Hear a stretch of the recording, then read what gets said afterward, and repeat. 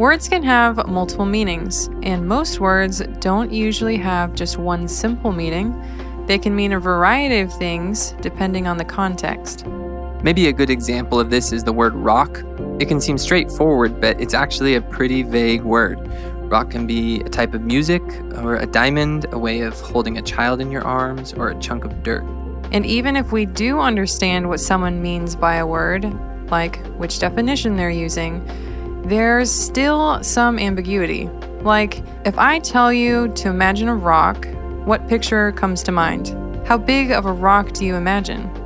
I picture something palm-sized. Yeah, and I'm guessing each listener is picturing a slightly different rock, so even though I use one word, there's still a range of what it can be describing.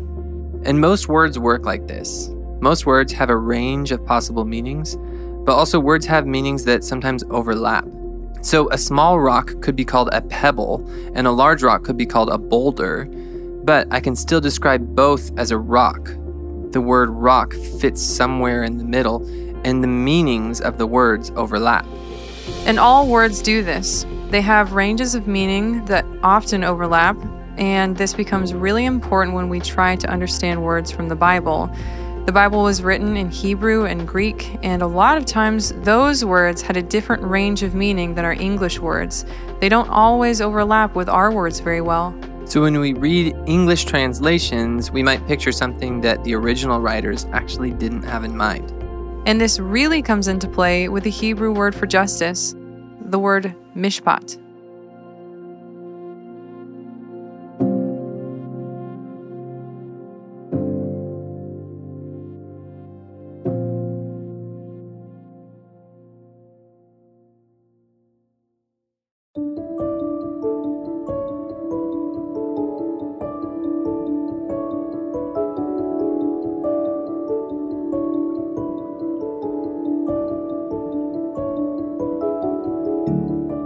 Kaylee, what's the first thing you think of when you hear someone say the word justice?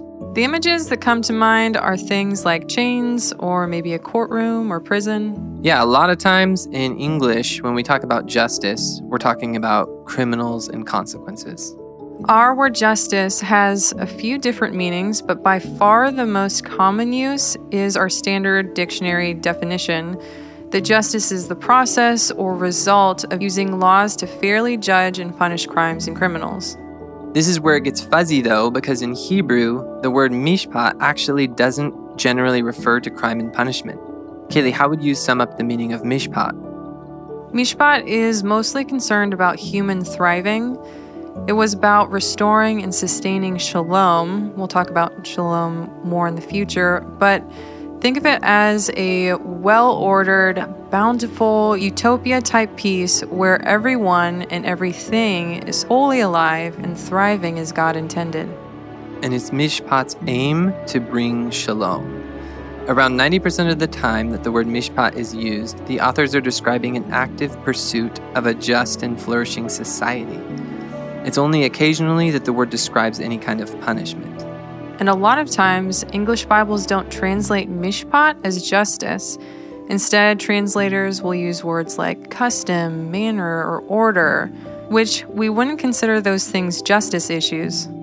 Another difference between mishpat and our concept of justice is that mishpat wasn't just something for police or courtrooms, it was everyone's duty. Every Israelite was responsible to live in a way that helped their neighbors flourish.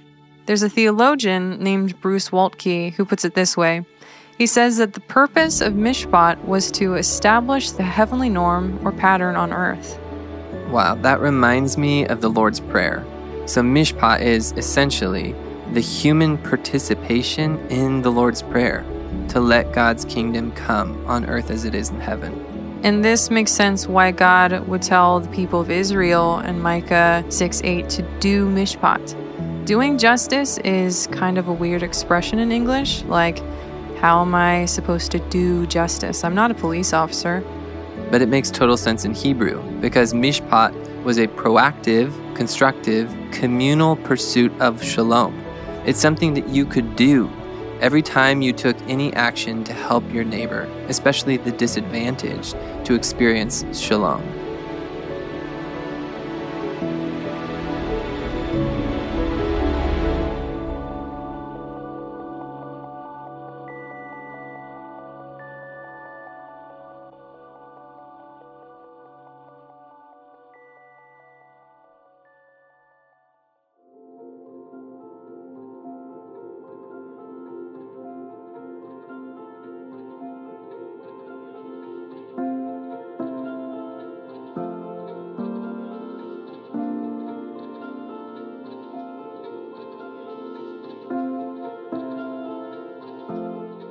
So Kaylee, how many times does mishpat show up in the Bible? How's it used? Mishpat shows up a whopping 425 times in the Old Testament. 31 Old Testament books use it. The biblical authors clearly thought that it was integral to the story. In Proverbs 2, 8-9, we see mishpat described as a path. It's a lifelong way of living. It says there, "For the Lord guards the path of the mishpat and protects the way of his faithful ones. Then you will understand what is right and mishpat and fair, every good path." So mishpat isn't an individual action. It's a whole way of living, a path to walk. That's right. That's the picture that Scripture gives us. And this is something God especially cares about. Isaiah 30:18 describes the Lord as a God of mishpat. So mishpat is an attribute of God. Then Isaiah 61:8 says that the Lord loves mishpat. And this is one of the only things God says he loves that's not a person. And it makes sense why God cares so much about this, because mishpat is the way to bring shalom. Think of it this way. If I go in the woods and see a bunch of wild plants, does that make it a garden? No, that's just a bunch of wildlife and weeds. Right. And we call it wildlife because there's no order to it. So some plants are choking out others. They're fighting for resources. It's random and chaotic. What makes a garden is that there's order, and each plant has what it needs to thrive. And some plants even help one another grow when they're planted together. They each produce nutrients that the other plant needs. And that is shalom, when everyone loves their neighbor and lives at peace. So if the garden is shalom, then the act of gardening, that's mishpat. I love that. That really clarifies why the biblical emphasis of the word mishpat is about restoring people, not just punishing them. To build the analogy further, sometimes in a garden a plant will grow in a way that hurts the growth of other plants. And then you might need a different kind of justice. Oh boy, yeah. Last year, my tomato bush completely overtook the pepper plants. I had to trim it way back to give my peppers more room to grow. And sometimes plants don't produce fruit. In that case, pruning them might help them focus their energy on making better fruit. But what if you prune a sprawling plant over and over and it refuses to produce fruit? After multiple prunings, well, a good gardener would uproot the plant so others can take its place. And that's where the punitive aspect of mishpat does come into play, that final 10%. God wants restorative justice, wants everyone to thrive, but God warns that he will ultimately use retributive justice on those who persist in fruitlessness.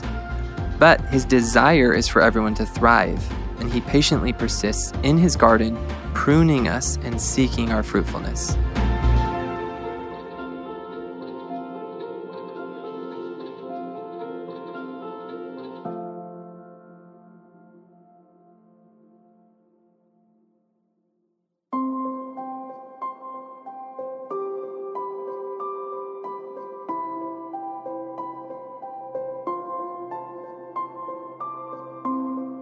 I'm constantly reminded of the gospel in all of this. Isn't mishpat exactly what the Lord does with us? He wants us to experience shalom, for us to flourish together and experience life the way he designed it. Absolutely. He's shown us his restorative justice. Ultimately, Jesus chose to suffer retributive justice for us. He went to the cross in our place. And even though we were his enemies, he wanted to restore us rather than condemn us. I am so thankful that his justice is better than ours. This also has pretty significant implications for our lives as followers of Christ. We mentioned earlier in Proverbs 8 that mishpat is like a path. Christ's life is actually a visual picture of what it looks like to walk the path of mishpat. And think about it, how much of his earthly ministry was spent restoring people? Oh man.